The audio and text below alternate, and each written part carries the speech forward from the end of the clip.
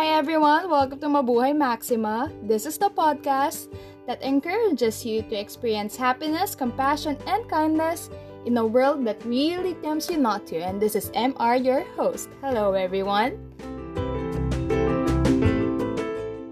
Welcome to Mabuhay Maxima. This is MR, your host. Welcome. Thank you for listening and thank you for watching this. If you are watching on YouTube right now, I hope all is well with you guys. And today is a very nice episode because let me introduce to you our guest for today's episode. She's an activist, a writer, and also a plus size model. Here to discuss her passion and advocacy for body positivity and gender equality, Mandaluyong represent. Please welcome Miss Maddie Cruz. Hi, Maddie! Hi! Thank you so much for having me in your podcast. It means a lot. Thank you. Thank you. How are you? How are you this quarantine season? Honestly, I am just super lucky na instead of me, I'm still worrying about a lot of things for sure, but I'm just thankful na I've had more time on my hands.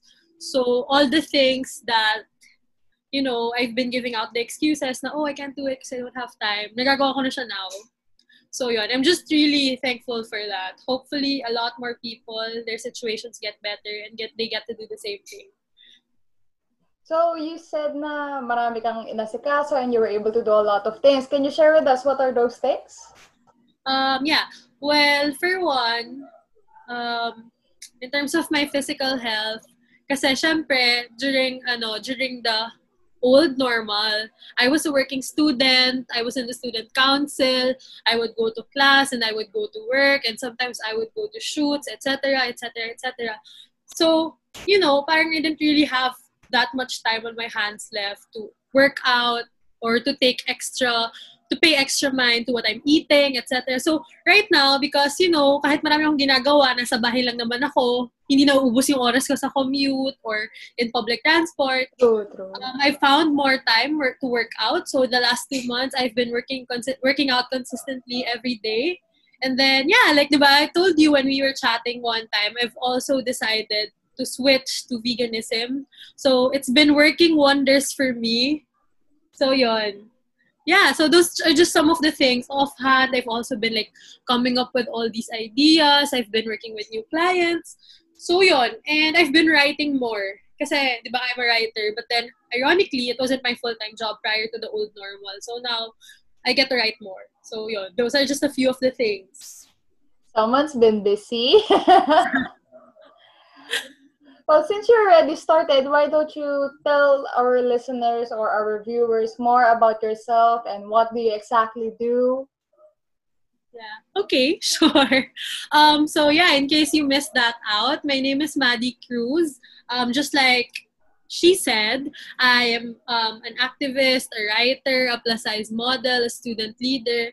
Well, just to give you more info on that, I am currently in my 3rd year. I'm almost done with my degree. I'm taking up foreign service, major in diplomacy from the Lyceum of the Philippines University, where I also serve as my college's representative in the Central Student Government. So my role in the Central Student Government is the auditor.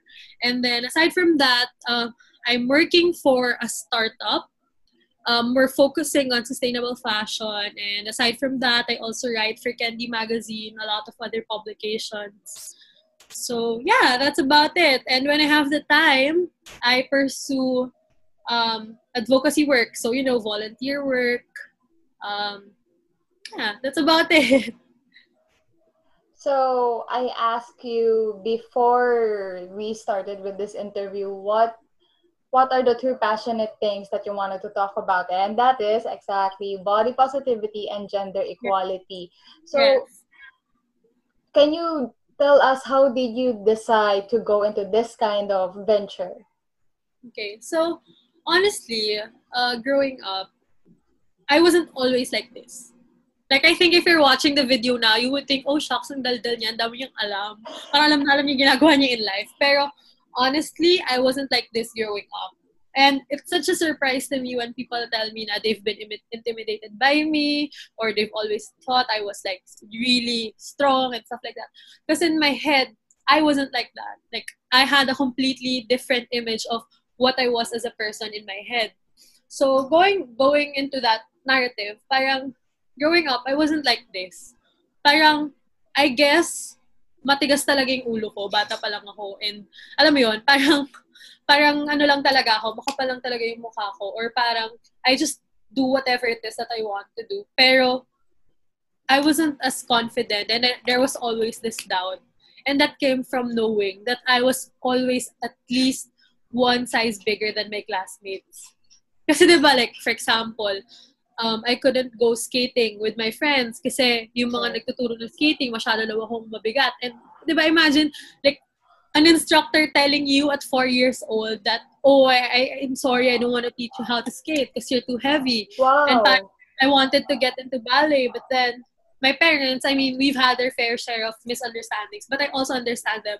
My parents weren't very supportive of me going into ballet, even if at one point I wanted to. Kasi feeling nila parang I was just gonna be made fun of. Kasi diba, like, just imagine a fat kid wearing that ballet, whatever that's called. Diba? Kasi nga, parang feeling nila pagtatawanan lang ako if people see me wearing that. So they didn't support me wanting to somehow go down that road. Stuff like that. So, parang to me, it always felt like I was at a disadvantage just because I was fat. Especially during my formative years. I mean, grade school was okay, but high school was really super hard. I'd imagine. And, like, I've had on and off bouts of bulimia. Like during my breaks in school, I would have sorry, medyo graphic, but like, I would force myself to throw up in the bathroom, And syempre, di ba, parang high school, I was in an all-girls school. I'm not blaming my classmates. That's not what this is. I mean, I'm talking about the system or like, society in general, not specific people. Syempre, all-girls school. So, dahil lahat kayo babae, mas mabilis ma-single out yung maganda, yung lapitin ng boys, alam mo yun, yung naagawan. Yeah. So, syempre, when you're in an all-girls school, everyone is trying to look like the same thing. Sexy, payat, blah, blah, blah. And syempre, I wasn't that.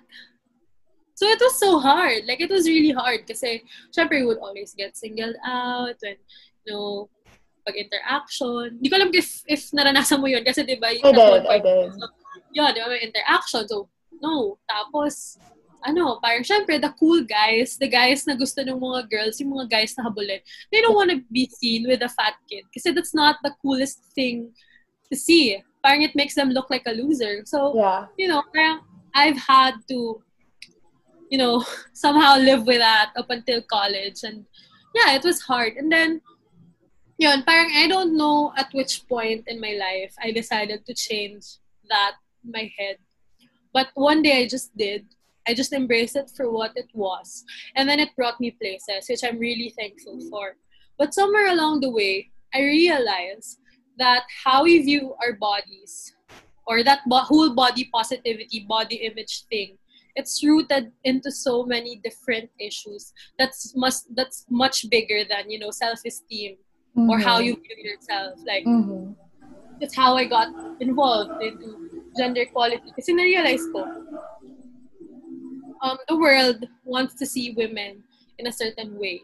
Yes. That's where the body positivity issue comes in. And if you think about it, they think like that because they still believe that women are supposed to, to adhere to what the world thinks they should be. So, parang it's a very intersectional issue. And because of it, I've learned a lot of things. I've started advocating for, much deeper issues.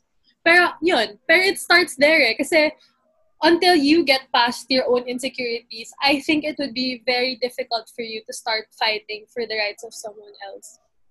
So, parang in my platform before, I would just talk about body image. Now I would talk about more hardcore things. And I think people somehow listen. I mean, I'm not the biggest influencer out there, but I do feel that somehow people listen because they can relate with me. They understand me. I was them at one point. Parang ganun. Really beautiful. it's hard to listen na you went through so much, tapos naiintindihan ko yung part of your parents when parang siguro in their way they wanted to protect you, but at the same time it also instills in you na parang magulang ko nga hindi ako ganun eh, parang ibang tao pa kaya parang Yeah, exactly. di mo rin alam kung saan ka lulugar eh. And Yeah. it's I'm not gonna say that I know what you're going through. Like, yes, I've also been bullied at one point in my life, but not because of what I look like. So I know that's a different issue altogether, but still it's hard to hear, and I'm sorry that you had to go through that. Yeah. But parang I realized because of everything that's Mm-hmm. happened to me, like the whole, kasi nagka-face din ako, sobrang problematic ko as a person. Like, I'll be the first to say it. Sobrang kalat ko. Sobrang gulo ko as a person. I was Mm-hmm.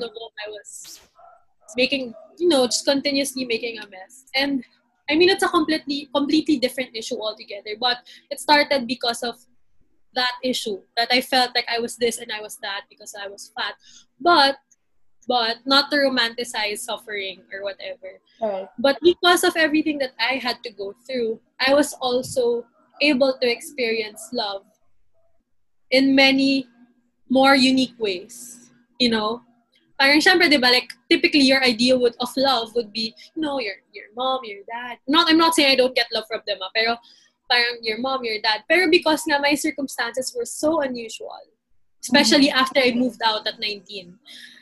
Yun, I moved out at 19. So, everything after 19, it's crazy. It was difficult. It was sometimes heartbreaking. It made me want to give up. But I look back and I realized I witnessed love in so many unconventional ways because of what I had to go through. So now I'm at the point, I'm just ready to let go of everything, let go of all of that, and start fighting for causes which are bigger than myself.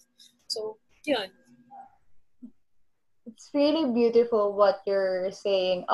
Can you expound more on the unconventional love that you were talking about so that if ever there's someone's listening who is lost right now, baka nalulose sight lang siya pero he or she is also experiencing that unconventional love.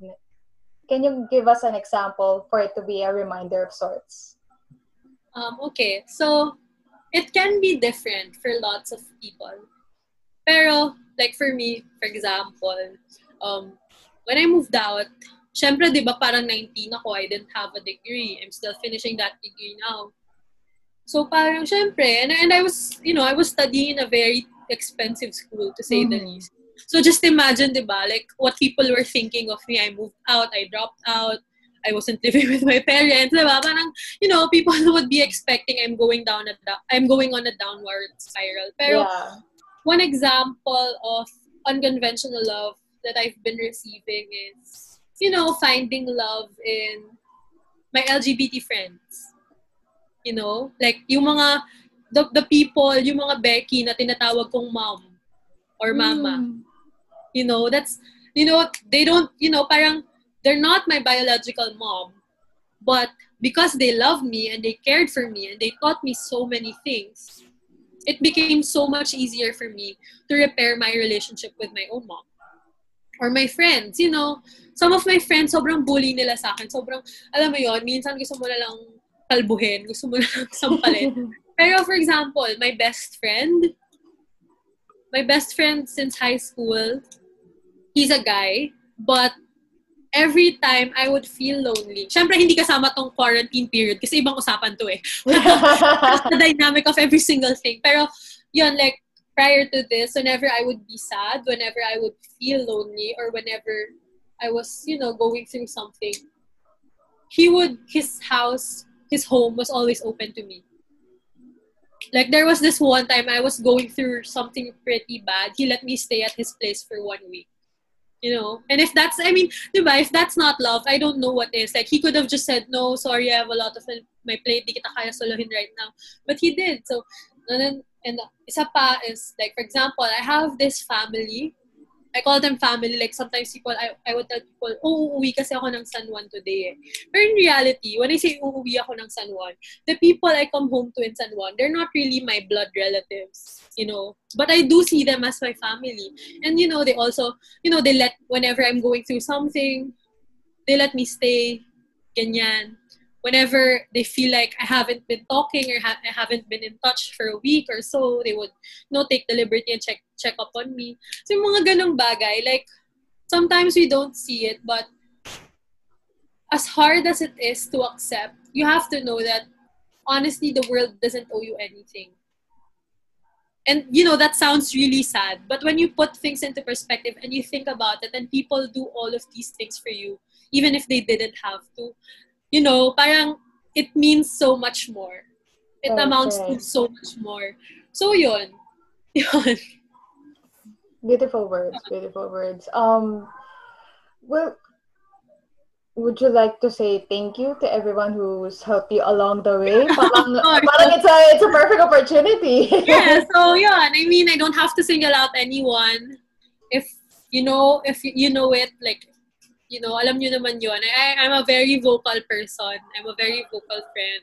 Whether it's you letting me stay at your place, or you just listening to me, or even just you telling me that my work is important, or, you've given me a platform, you appreciate my work. It really means a lot. Like, I'm really thankful for that. So thank you for being here. Because we're in it. Yes. That's good. Can we talk about that when you decided to be an activist for your causes and your advocacies?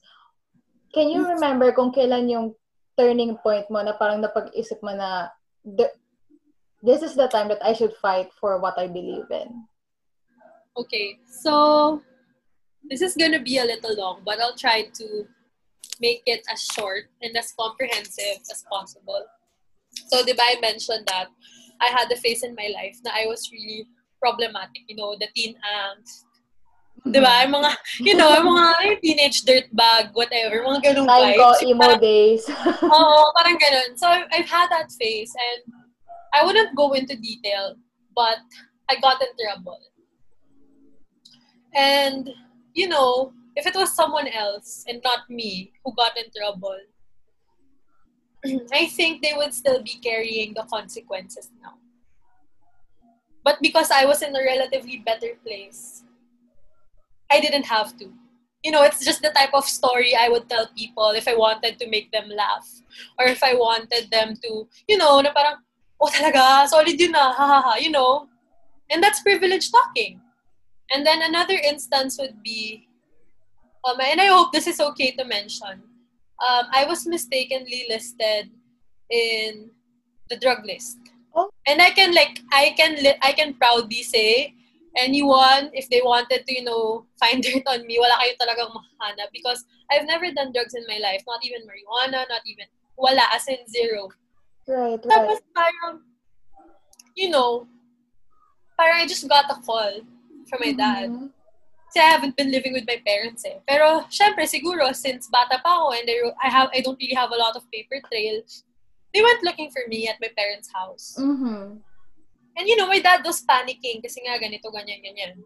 And honestly, up until this day, I still don't know if it was really that or they were just trying to harass us. But regardless, diba?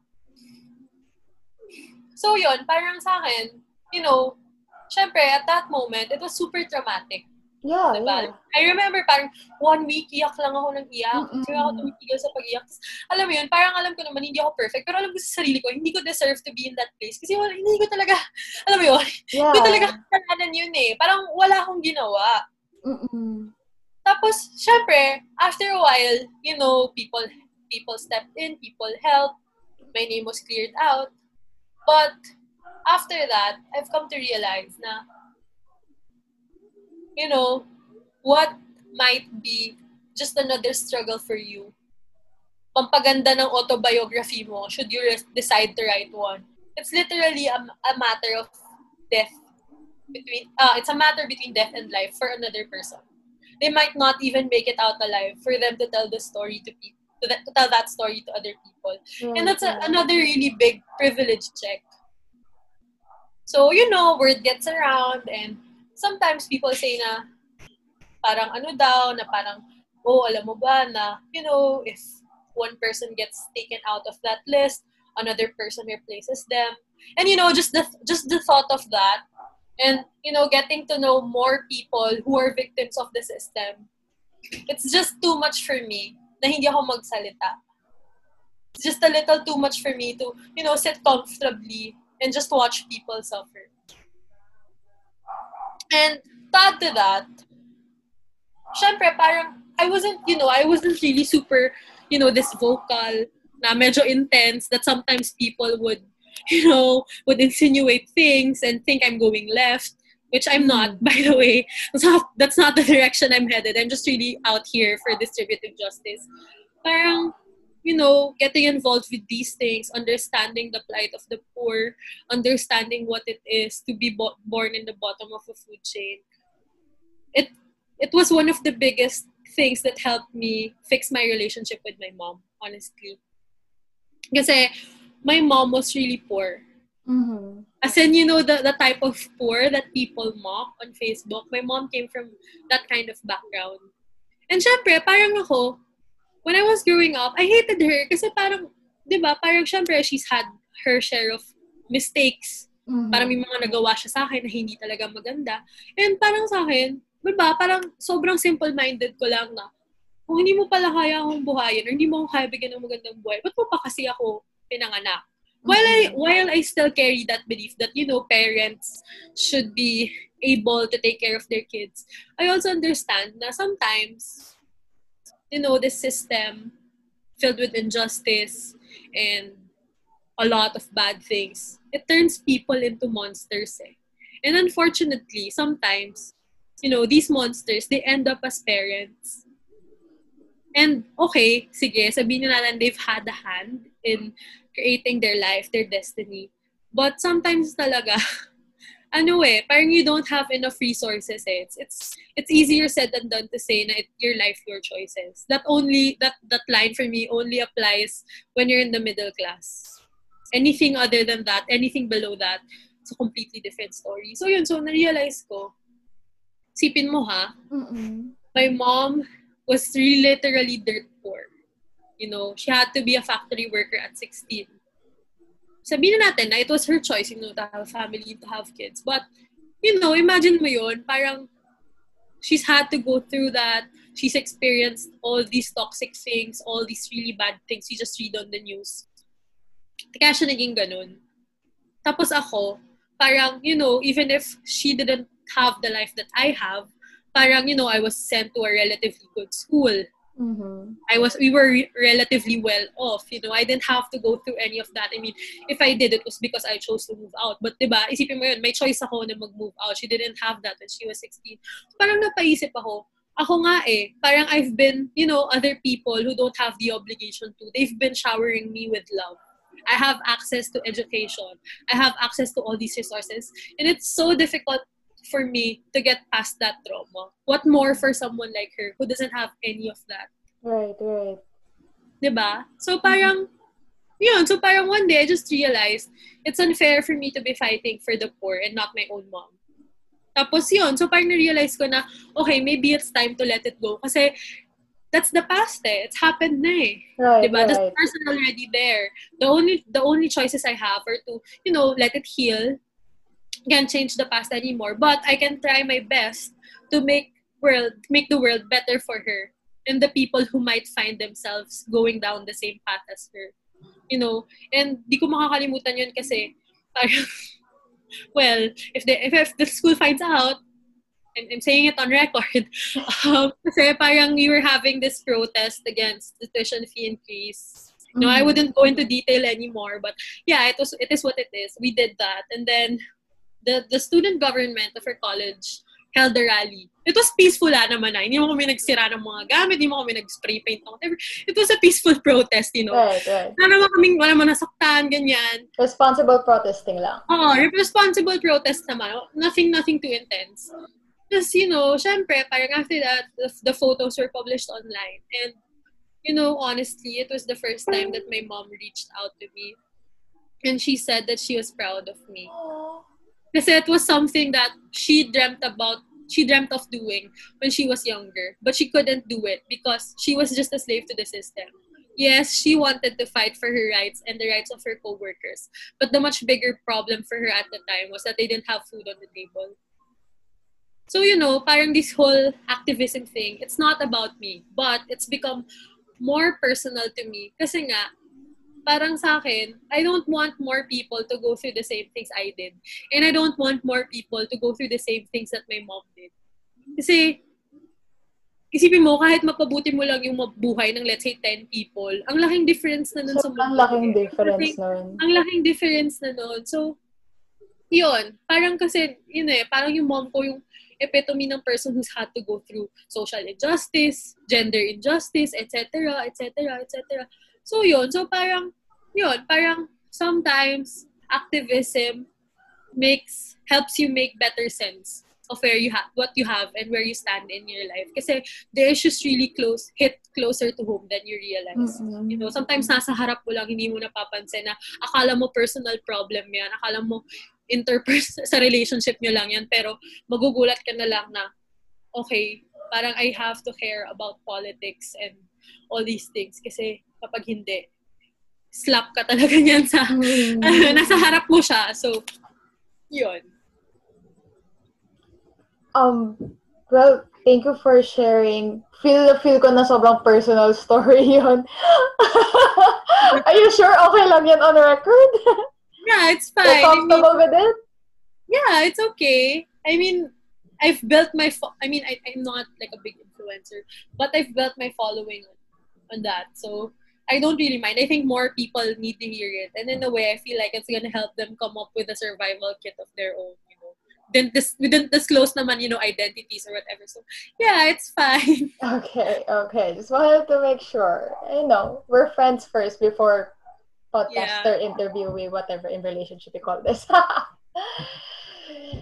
So, when you started doing your activism, what are the struggles that you faced?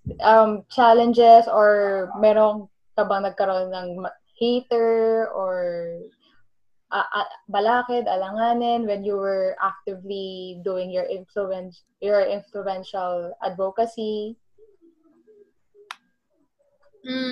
Ano ba? Funny that you asked. Because parang the other day, I posted something and it blew up. Okay, how? Kasi nag-blow up siya. I mean, I didn't expect for it to blow up. Pero I guess, number one, the biggest struggle that I face is it all comes down to I'm a girl and I'm young. Mm-hmm. Like everything else that they throw at you, it's just icing to the cake. But it's all rooted from you're young and you're a girl, so you shouldn't be acting like that. No, parang yun talaga eh. And if I were to expound on that, I think even if we're super vocal about all these women empowerment stuff, and people say that we're overdoing it, it's not true. Kasi it's all just optics eh. Right. Yung thinking ng mga tao, they're still stuck with, the whole, babae ka, dapat ganito ka.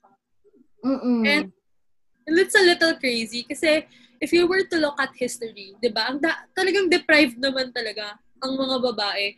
Pero kung imaginein mo ang total global population, at least kalahati niyan, if not more, comprised of women. Diba? So imagine how much faster the human race is gonna evolve if you were just to give women the same equal opportunities that you give to men. Diba?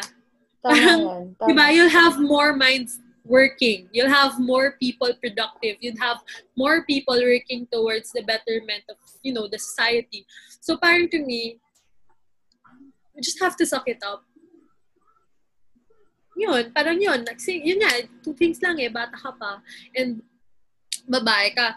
Yung sa bata ka pa, in-acknowledge ko naman yun. I still have a lot to learn. There's still a lot of things na probably magbabago pa sa akin as I go along.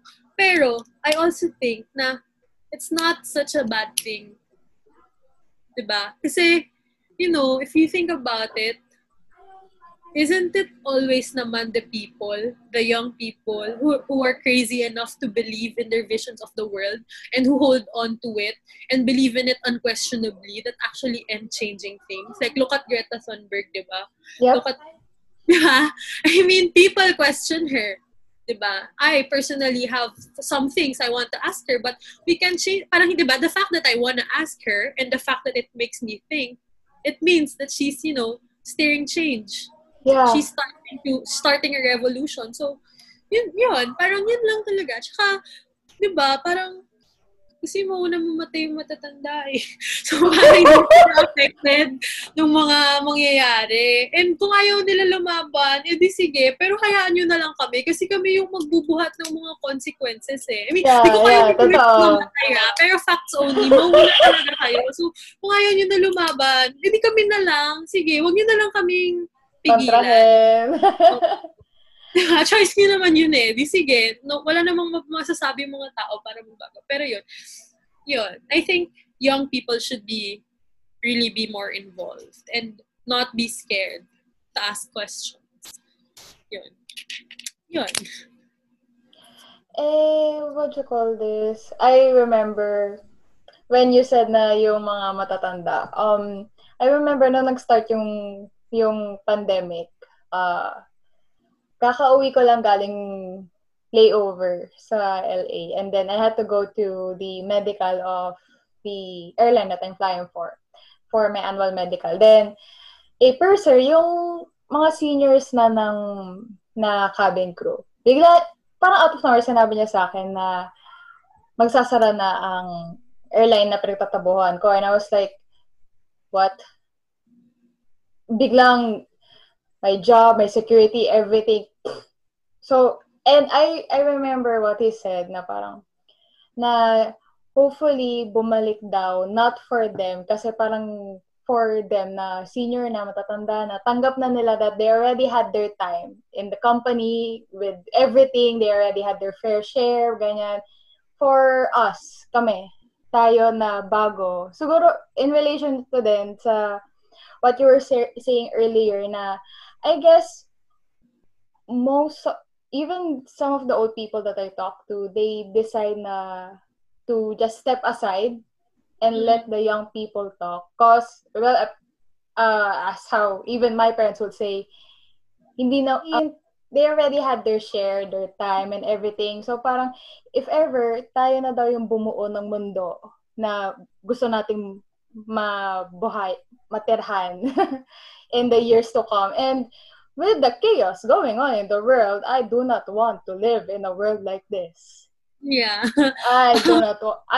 Mahirap na nga yung pandemic and sabihin natin, okay, it's a pseudo-natural phenomenon na somehow, yes, may man-made na influence and reason behind it, but parang nagpatong-patong na rin and everything. So parang wala ka rin naman masyado masisi. Pero yung the injustice, the discrimination, the inequality, as you have mentioned earlier, parang yun yung feeling ko dapat hindi na tama. It's been going on for centuries. Yeah. And yeah. Go. Yeah, sobrang medyo na-break yung heart ko na sinabi niyo yun sa'yo kasi sobrang totoo. And alam mo, like, because nga, lately, pinatry ko naman yung best ko na, alam mo yun, sweet girl ka lang, pa-cute ka lang. Mm-mm. Kasi believe it or not, 3 or 5 years ago, yun lang naman talaga yung alam ko. Gusto ko lang magpa-cute. Gusto ko lang, alam mo yun, selfie lang ako, ganyan. Kasi mas madali mag-selfie. So, totoo lang. Mas cute. Mas chill. Totoo naman ganyan. Sweet girl ka lang. Pero I also realized na as much as I'm scared that what I'm doing right now, which is, very little compared to what other people are doing, might come with a price. I hope it doesn't, but, it's alam mo yun, parang hindi sobrang unlikely na meron siyang accompanying price.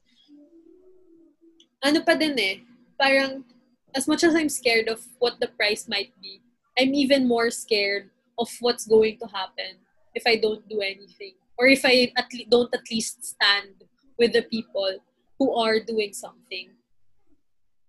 Diba? Kasi, wala eh. Parang, until this whole thing gets sorted out, until there's a vaccine, until there's a cure, there's really no such thing as an after this. Ito na yun. We're gonna have to live with this. So, you either fight for that future because you're literally not waiting for anything. Ba? Parang na-level nga yung field eh. Parang suddenly everyone can step up and be able to do something. So yun, parang wala eh. Parang right now, there's not much we can help. There's not much we can expect from the people who are more capable. So it's really up to us na mag-ambag. Katulad nga nasasabi nila, anong ambag mo? Mag-ambag to try and create that society that we want. Diba? Tama. Yun, like, for example, yung veganism, I mean, it's such a small thing. Pero because nga, all these facts lead to, to the answer na in order for us to prevent another something like this to happen again, we have to stop it with the meat. Tigilan natin yung animals. Kasi yun yung way eh. Kaya nakakarating yung mga virus na yan. Kung tutusin, nandiyan lang dapat sila sa kagubatan or, sa kalagitnaan ng kawalan. Pero dahil nga kinakain natin, yung mga hayop, pinapakalaman natin sila. Parang alam mo yun, parang inopen natin yung doors, tapos buksan mo, papasukin ako, ganun. So parang to me, kesa reklamo ko ng reklamo, magreklamo pa din ako, by the way. Gagawin ko pa rin siya. Pero instead na nagre-reklamo lang ako, might as well do something na kahit maliit lang, alam kong may tangible effect. And yun nga, that's why I decided to go vegan. Kasi, wala eh. Parang, walang point yung nagre-reklamo ako about what's happening, tapos, magpa-contribute din naman ako. Right. Para nasa future, mangyari siya ulit. If hindi ko babaguhin yung lifestyle ko. So yun, I mean, I still am not super judgmental with, meat eaters because I've been there. I was once like them. And, this whole issue about the environment, what's so different kasi is, hindi siya parang, let's say, murder or some other crime na bata ka palang sinasabi sa'yo, mali yan. Ito kasi, sobrang deep siyang naka-inject sa system natin. Hindi mo siya mababago basta-basta. And I know of people who are in the food industry, who are, distributing meat, and they're just really trying to make an honest living. Hindi sila yung kaaway natin dito. Yung totoong kaaway natin dito is the system that led them there, that pushed them to choose that path. Kasi parang wala na. Parang yun na yung next best option. So yun, that's one thing. Tapos, yun. Kailangan nating ilaban yung kind of world na gusto natin. Kasi parang tayo-tayo na lang talaga yun. Wala tayong masyadong aasahan sa ibang tao. Feeling ko, yung isa sa mga pinakamahirap na kailangan gawin is have that conscious effort na tignan mo yung sarili mo, mag-reflect ka. Kasi like, for example, the veganism, I mean, you know that hurting animals is wrong. You know na pag masama manipa ng aso, masama kumain ng aso. Pero for some reason, natatapos yung line there. Pag baboy, baka, manok, okay lang. Tapos, or maybe, so it takes a lot, parang ang dami mo kailangang isipin na parang ang dami mo kailangang i-break down na walls na na-ingrain na sa'yo. Or for example, with the babae ka kasi, that concept na hindi mo yan dapat ginagawa kasi babae ka.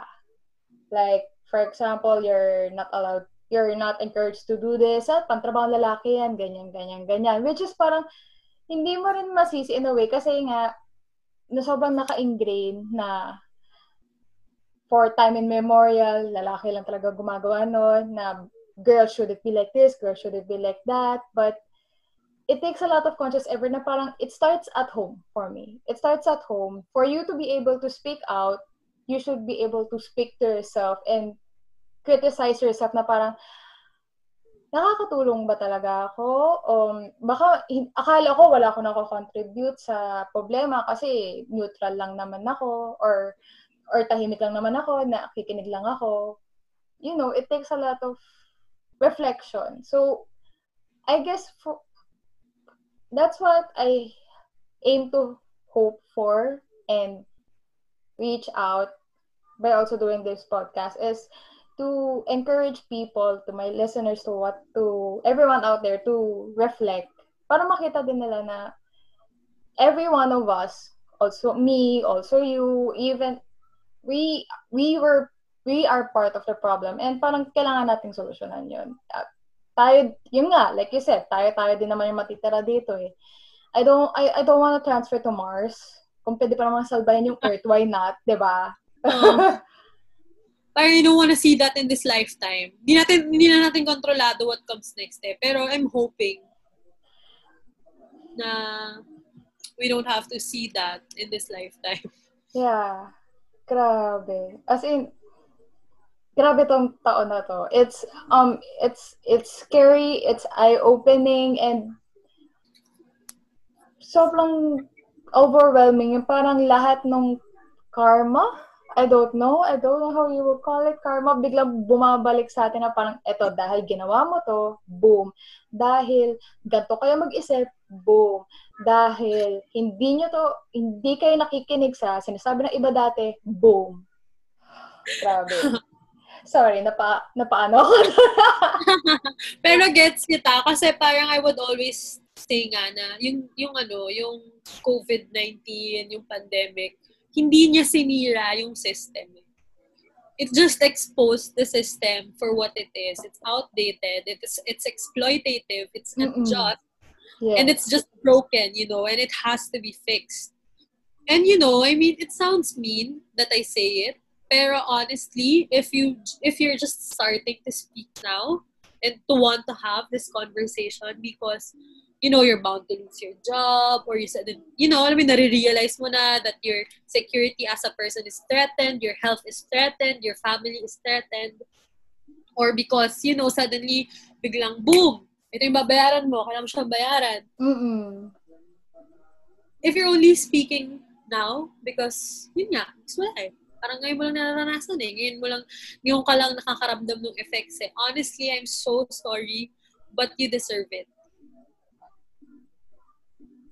And that applies even to me. I'm not exempt from that statement. It also applies to me. Kasi, parang you don't demand for better things when things are okay. It shouldn't have to be you who suffers bago ka pa magreklamo. Kaya, yun, hopefully, after this, people would be more ready to talk about things like religion, politics, etc., etc., etc. Yun, I just hope that ultimately people, including myself, change. Like, whatever it is that we're learning now, we carry it on to what comes next. True. Tama yan. To expand further, it's like you're saying na it's human nature na pag hindi ka naapektuhan sa sitwasyon na yun, bakit ka magpapaka-stress doon? Like, yeah. Unless hindi ka kasali, bakit ko intindihin yan? I have problems of my own.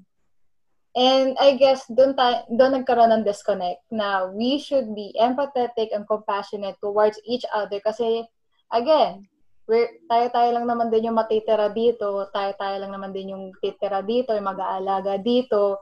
So we should all help each other out and see things always as the bigger picture. Yes, definitely.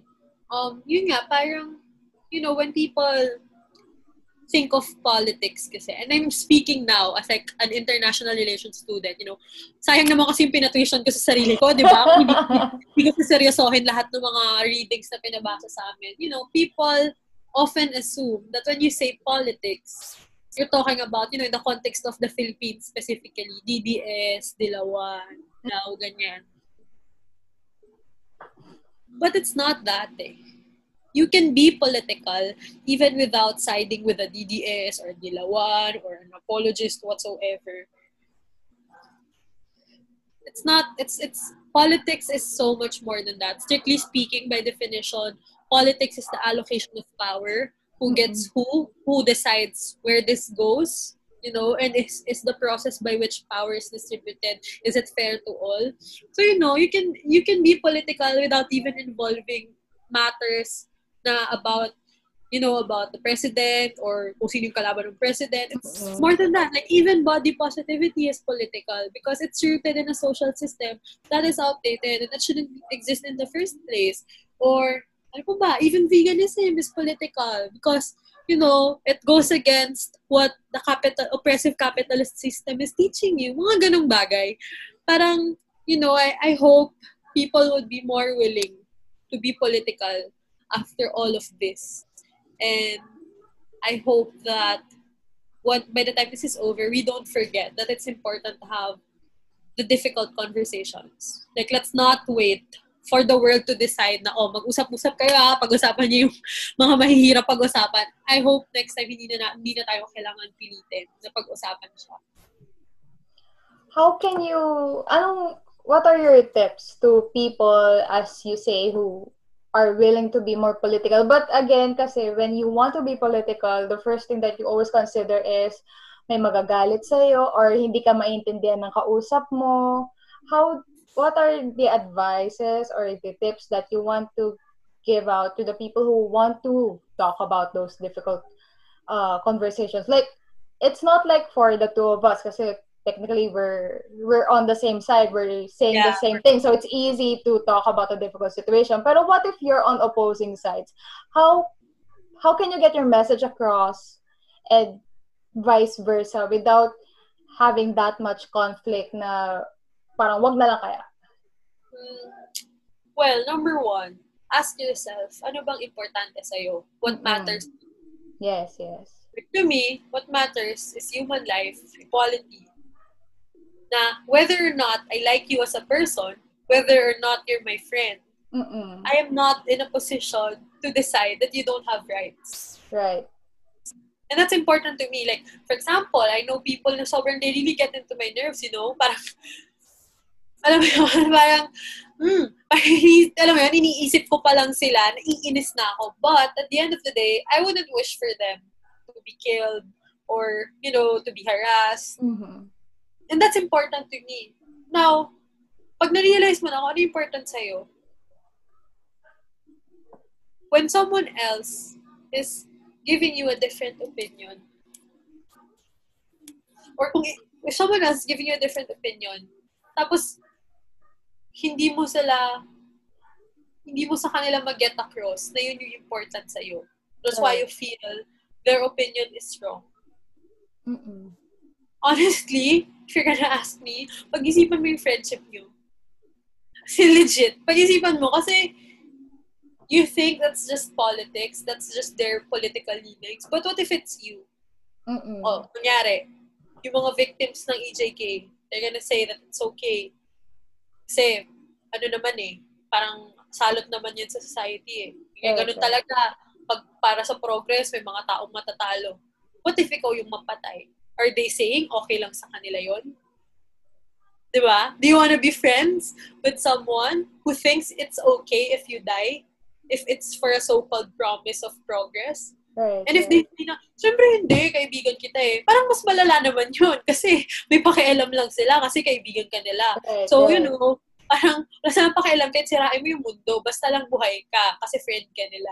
And if ikaw naman yung person na apathetic and walang pakialam, think of every single thing that you're complaining about now. Isipin mo yun. Are you complaining about the thought of you having to pay Meralco XXX amount kahit ito lang talaga yung kinonsume mo? Ask yourself why it led to that. It led to that kasi nandito tayo ngayon. Kung inayos ng mga tao na may power na ayusin ang mga bagay-bagay, hindi tayo aabot sa ganito. Diba? So, kanino ka dapat magalit? Diba? Kaya naranasan mo yun, ano kaya yung dapat mong ginawa? Siguro, ng eleksyon, dapat iba yung binoto mo. Or, siguro, bago yung lahat ng to, natuto kang mag-demand in your own way ng better social system. For example, naiinis ka kasi sinasabi mo yung mga mahihirap, walang ibang ginawa, hindi ganito, ganyan. Tapos naiinis ka kasi ang laki ng tax na babayaran mo. Tapos ipapang-ayuda lang siya. Okay, dissect natin yung problem, ha? Naiinis ka sa mahirap. Naranasan mo na ba yung wala kang makain? Diba? Naranasan mo na ba yun? Kasi kung hindi mo pa naranasan, kasi yung parents mo, inalagaan ka mabuti. So, hindi mo siya naranasan. So, diba? Parang, sabi mo, lahat ba ng tao, same sa parents mo? Lahat ba ng tao, same? Diba? Parang, tapos pag sinabi, syempre, diba, pag napaisip na, bakit kasalanan ko ba na, ano? So, the point is, you didn't choose to be there. If you didn't choose to be there, bakit naman pipiliin ng tao na maging mahirap siya? Yes, so, kung napapagod ka na magreklamo about sa mahihirap, siguro, dapat, sa susunod, yung idea mo of charity, hindi picture-picture lang. Hindi yung pupunta ka, mag-organize ka, mamimigay ka ng fast food, bigay kang toys, picture kayo, it feels so good to help. Siguro, kailangan mong baguhin yon para hindi ka na magalit sa kanila. Intindihin mo na, okay, charity is not a substitute for the help that they need. But, because of what you're doing, you might just be helping people get on their toes and start their life. Alam mo yun, masimulan ulit yung buhay nila. Right. Siguro, dapat, again, hindi ka ngayon nagwawala. Nagwawala ka nung wala bang pandemic. Right. Dapat, nagrereklamo ka nung okay pa yung lahat and normal pa. Dapat, nung may kaibigan ka na naghihingi ng justice for the poor, sinuportahan mo siya. Kasi kung sinuportahan mo siya, higher yung chances na naayos yung sistema bago yung lahat ng to. So, hindi ka magrereklamo ngayon, di ba? So, yun. Parang, whenever you're faced with a problem, syempre ibang usapan yun, kunyari, nag-away kayo ng jowa mo, o sa inyong dalawa lang yun, away kayo ng nanay mo, sa inyong dalawa lang yun, away kayo ng best friend mo. Pero yun nga, pag may nirereklamo ka, isipin mo mabuti, paano ba umabot sa ganito? Ano ba yung ginawa ko dapat in the past na, pero again, di mo na mababago yung past eh. So siguro ngayon, ano magagawa mo? Siguro dapat mas mag-pay attention ako sa news. Mag-pay attention ako sa binabalita. Siguro dapat, sa susunod, hindi na ako magsalita na ang toxic nyo, lahat kayo feeling lawyer. Siguro, kapag may time ako, basahin ko para, magka-insight ako, mas maintindihan ko. Moving forward, siguro dapat mas may pakialam ako in general. Hindi lang sa concern ko. Kasi kahit wala akong pakialam, some way, somehow, makakarating sa akin yung problema. Pero, kung magiging involved ako, baka makatulong ako na mapigilan yung problem from happening. Right. So, yun. Dapat mas maging proactive tayo sa mga bagay-bagay kaysa yung hihintay mo nangyari sa'yo tsaka ka magre-react. Oo. Kasi walang mangyayari pag ganun. Wala. Na-stress ka, tapos, wala, sorry, pero asshole ka pa. Na-stress ka na nga, asshole ka pa. Walang nanalo. Parang kasi ang mayayari, if reklamo ka na reklamo, kasi nangyari na sa'yo, parang kang naglagay na ng band-aid sa sugat na nandyan na, kaysa yung proactive ka na naglagay ka ng gloves para di ka masugatan, naglagay ka ng gear para maayos ka. Oo. Parang, hindi mo naman, syempre, like, hindi ka naman kasi din, I mean, unless yung nakikinig is, official, ay, galaw-galaw tayo sis, ganyan, urgent to. Pero kung natin na normal citizens lang, parang, if ayaw natin magsalita, wala talagang magagawa eh. Hindi ka talaga mapipilit eh. Alam mo yun? Bibig mo yan eh. Hindi naman kita pwedeng ganun eh. Like, pwedeng i-squeeze na ganun para bumukas yung bibig mo. Pero, the least you can do is not try and shut up people. Because your ego and your feelings and your pride and your political leanings is not more important than the welfare of of the society as a whole. Like, your feelings are valid. It's important. I hope you're safe. But at the end of the day, it's not, you're just one person. It's not more important than everybody else. So, kung ayaw mo magsalita, okay lang naman. Pero wag mong i-silence yung mga tao who are, who are willing to play full out. Kahit magkaiba kayo ng opinion, okay lang yun. Pero, yun. On another side of that story, paano if silent ka, may gusto kang sabihin, pero silent ka kasi ayaw mong makagulo. Kasi as of now, na-realize na na-realize ngayon na ang daming ganun, ang daming may sariling opinion, ang daming may gusto magsalita pero they decided not to kasi ayaw na nila ng gulo, ayaw na nila makisawsaw. What advice can you give to those people? Again, okay lang naman kung ayaw mo. Mm-mm. Wala talaga kasi talagang magagawa if ayaw mo. Okay lang. Pero yun, kung ayaw mo, support people who are championing the same causes as you. Yun yung best thing to do. Kung ayaw mo talaga, wala talagang magagawa. Kasi mga tao talagang ganun hindi talaga sila magsasalita about politics. Okay, sige, if yun yung gusto mo, sige, wala tayong magagawa. Pero, yun nga, wag mong i-project yung fear mo on another person by making them feel bad for speaking up. Right. Diba? Kasi wala naman talagang problema kung hindi ka talaga magsasalita. Kasi nga, paano nga kung wala ka talagang, alam mo yun? Kahit pigain ka Ideally, meron. Pero may mga tao talagang wala ka na talagang magagawa. Yun na yun. Right. So, alam mo yun? So, by you just supporting the people who are championing the causes, okay na yun. Basta wag mo lang isuppress yung choice ng other people to speak. Yun kasi yung pangit Yung mga tao na ayaw na nga magsalita, gusto pa nila, hanap silang damay, huwag ka rin magsalita. Right. I think that's what people mean when they say neutrality is bad. Mm-mm. Kasi you wanna make it seem like you're neutral. Pero yung totoo, ayaw mo lang marinig yung voice ng mga tao na may pakialam. So, nagiging sin siya, not because tahimik ka, but because you don't want people to to fight for what they think is right. You're okay with sticking to the problem. Yun. Nice words. Thank you for that. Any comment on, because I have been told a lot, like for example, kasi ako apply ko sinasabi, lalo na pag voting season, na the least that you can do is vote for the person that you think can do the job properly. And ang palagi sinasabi sa akin na hindi na lang ako boboto kasi isang tao lang naman ako. I don't think I would make a difference, ganyan. And like sila sabi na if 7 billion people think the way that you think, wala talaga mayayari sa atin. And I just hope na it will be the same for everything else na if you and like ko rin sinasabi, pag hindi ka bumoto, wala kang karapatang magreklamo kasi you did not get your voice heard. So, ayun. Parang, just hopefully na if ever you don't want to, like you said earlier, kung ayaw mo magsalita, ayaw mo mag-cooperate, then hayaan mo na yung mga tao na gusto magsalita at mag-cooperate. Oo. Totoo.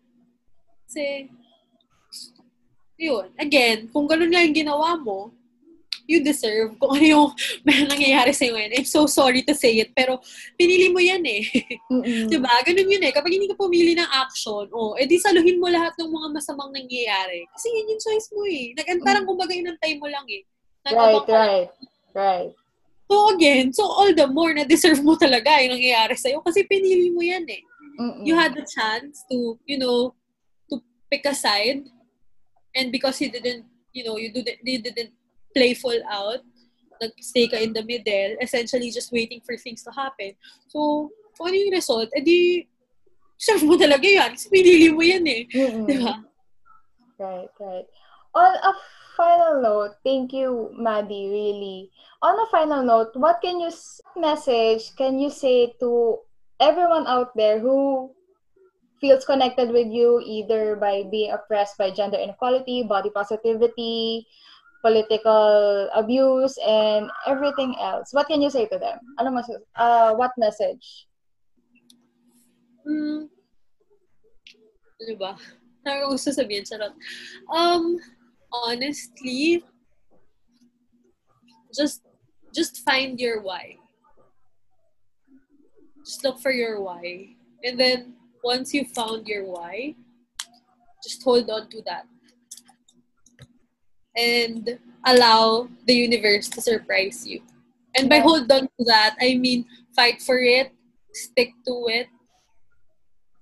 Ayoko kasi sabihin na, for the betterment of the world. Kasi, dangerous din yung Messiah complex eh. Pag kasi ganun yung pag-iisip mo, parang feeling mo ikaw yung answer sa, alam mo yun, sa lahat ng problema sa mundo. Right, Pero right. ako, like, I have really good intentions, pero alam ko, hindi ako yung solusyon sa mga problema ng mundo. Pero yun, just, find your why, something that's much bigger than yourself, something that's not just about your ego or your personal gain. And then hold on to that, fight for it, stay true to it, whatever happens. And then, you'll just be surprised where it's going to take you. Kasi huwag ka lang matakot. Kasi, some people na nakikita mo na they're living the life that you want, di mo lang alam, mas matalino, mas magaling, mas marunong ka pa sa kanila. But what separates you from them is that they had the courage to pursue that why. So, yun. As in, yun lang. Hanapin mo yung why mo. Ano yung reason kung bakit. Kahit anong mangyari, huwag mong kakalimutan. Tapos yun, magugulat ka na lang kung ano nangyayari sa buhay mo. Thank you so much. Thank you for being here. Thank you. Thank you also so much for having me. Kindly promote yourself. Where can we see you? Where can we find your content? Go ahead. Yeah. So, again, my name is Maddie Cruz. If you want to get in touch, my inbox is always open. You can message me on Facebook. That's Maddie Cruz. You can also follow me on Instagram. That's Maddie Cruz, MUDDY, and Cruz, like, both. If you want to read my work, you can go on candymag.com or escapetothepalace.com. That's it. I mean, I'm always open for a good convo. I'm always open for people asking questions. So I mean, let's be friends. I'm super excited to meet you guys. Thank you so much for having me here. Thank you. Thank you so much. Thank you, ladies and gentlemen, Miss Maddie Cruz. Thank you very much. Thank you for having me. This is such a great episode. Thank you. Guys, if you're still listening right now, thank you so much for tuning in. And I will see you all again soon. This is MR, and with me is Miss Maddie Cruz. You're listening to Mabuhay Maxima. Thank you very much. Okay, keep safe. Okay, stay well. Bye-bye.